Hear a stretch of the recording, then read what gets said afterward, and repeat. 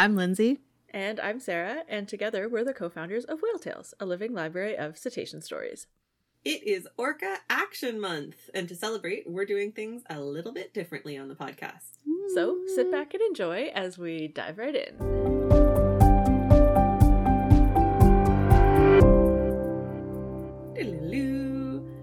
Hello again! It's Hooray! only been a week, but we're back! Yay! Because it's Orca Action Month. Happy Orca Action Month. You too. Hey! Last week, we started our exploration of a different population of killer whales every week this month. And in today's episode, we're going to be looking at the very large and, air quote, transient communities of orcas in Norway and Iceland. Don't get confused. Yep. Don't get confused if you're used to the BC or like Pacific Northwest transient. This is very different. Yes. Unrelated other than same species. Correct. We mean it in the term that In the it verb. actually means as a definition. They move. They move a lot. We did think about separating this population into two different mini episodes and very quickly discovered that we would just be repeating ourselves a lot. Because though they are socially and geographically distinct now, it is highly likely that the populations of these North Atlantic Type 1 orcas, that's their official ecotype, both in Iceland and Norway, they are North Atlantic Type 1s, that they were actually probably once one superpopulation instead of being sort of geographically locked now to Iceland and Norway where they are. Unfortunately, since the collapse of the Atlanto-Scandian herring stock in the 1960s, there have been no records of interaction between the now geographically separate populations. Both populations are most often associated with the mass migration of herring that arrives in the northern fjords. I like the way that sounds when you say it out loud. Northern fjords. Northern fjords. Man, I like fjord. It's a great word. It is a good word, yeah. Great word. Sorry. Total tangent. Not relevant. But you know what it is relevant to? Herring. Yes. Herring like fjords too. For very different reasons. And you know who like herring?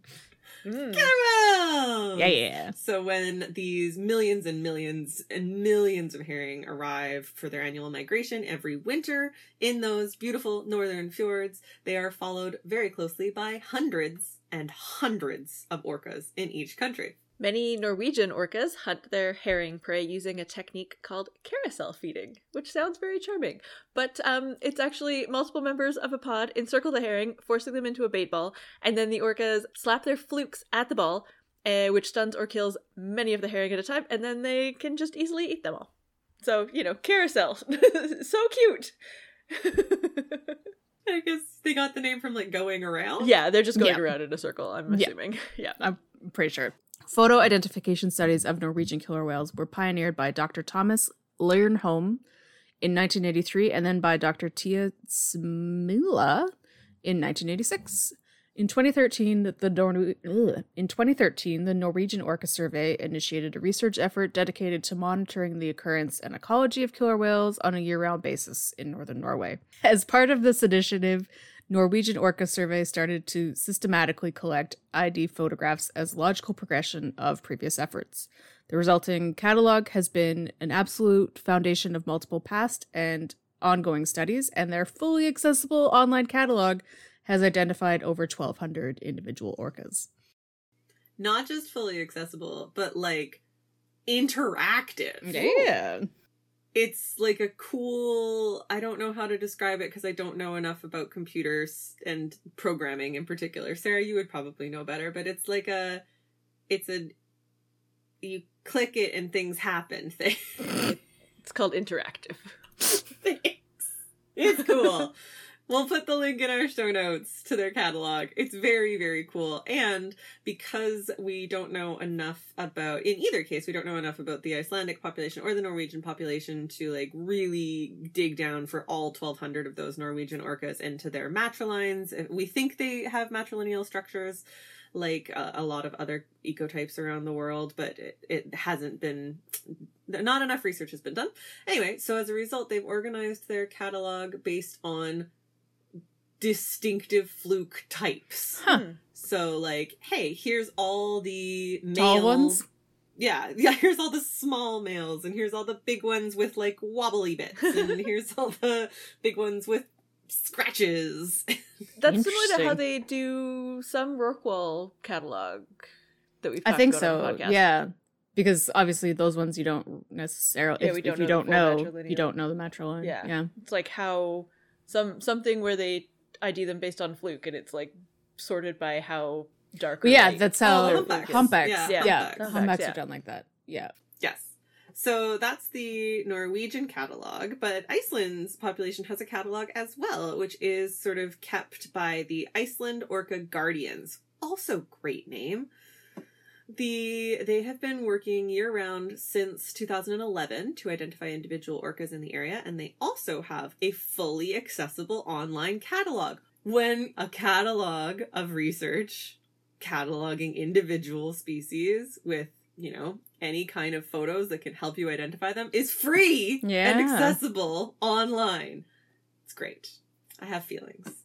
And they have identified over 1,000 individuals in Iceland. And what's really cool about the way, we'll include this link in our show notes as well, but what's really cool about the way that they have structured their ID catalogs, they have 3 different ones. They have one for, here are the matrilines, so that they actually do know these particular matrilines are matrilines, first and foremost, and they are the most frequently spotted in the area, which I think is really, really cool. So, like, hey, if you're out and you're just learning, these are the ones you should learn to identify first, is sort of how I take that. And then they have another catalog of the killer whales of Iceland. So this is everything. This is the full over 1,000 killer whales. And then they have one, here are the ones that we've seen that migrate between Iceland and Scotland. Nice. Oh, so cute. That's fun. The attention to detail and thoughtfulness of the Orca Guardians in Iceland, I appreciate. There was just a new baby that was identified in Scotland as in Iceland. Let me find it. And since we're mentioning Scotland, I will say these are not the same as last week's episode looking at the West Coast Scottish community. That's a distinct population, but lots and lots and lots of the other orcas that you can see in Scotland also spend some time in Iceland. Great. Just thinking, because we've got tons of stories about these guys, Iceland and Norway, from Judith and Christina. And just thinking about, like, the way that, at least in where Christina goes whale watching, the fjord and shape and, like, all the herring and, like, trying to identify a matriline when it's, like, 100 killer whales just going after all of these fish, and the boats are there, and there's humpbacks and sometimes fin whales. They're also, like, there's no way. They're just like, they're all together and eating. And then we don't know where they go after that. So, it's so a mystery. In Iceland, they just found some guys and a tiny little baby called Musketeer. He's so cute. That's a great name. I know. I'll also say, just because I think it's great, in the Orca Guardians website, you can symbolically adopt individual orcas that are very, very frequently seen there. They give them names, and one of them's named is Thor. So you can adopt Thor from Iceland, and that's an intro to the Northern and Icelandic orca populations. Before we go, we want to take a quick moment to tell you about one of the ways you can support our podcast and everything we do at Whale Tales. You can join us by becoming a patron at patreon.com/whaletales.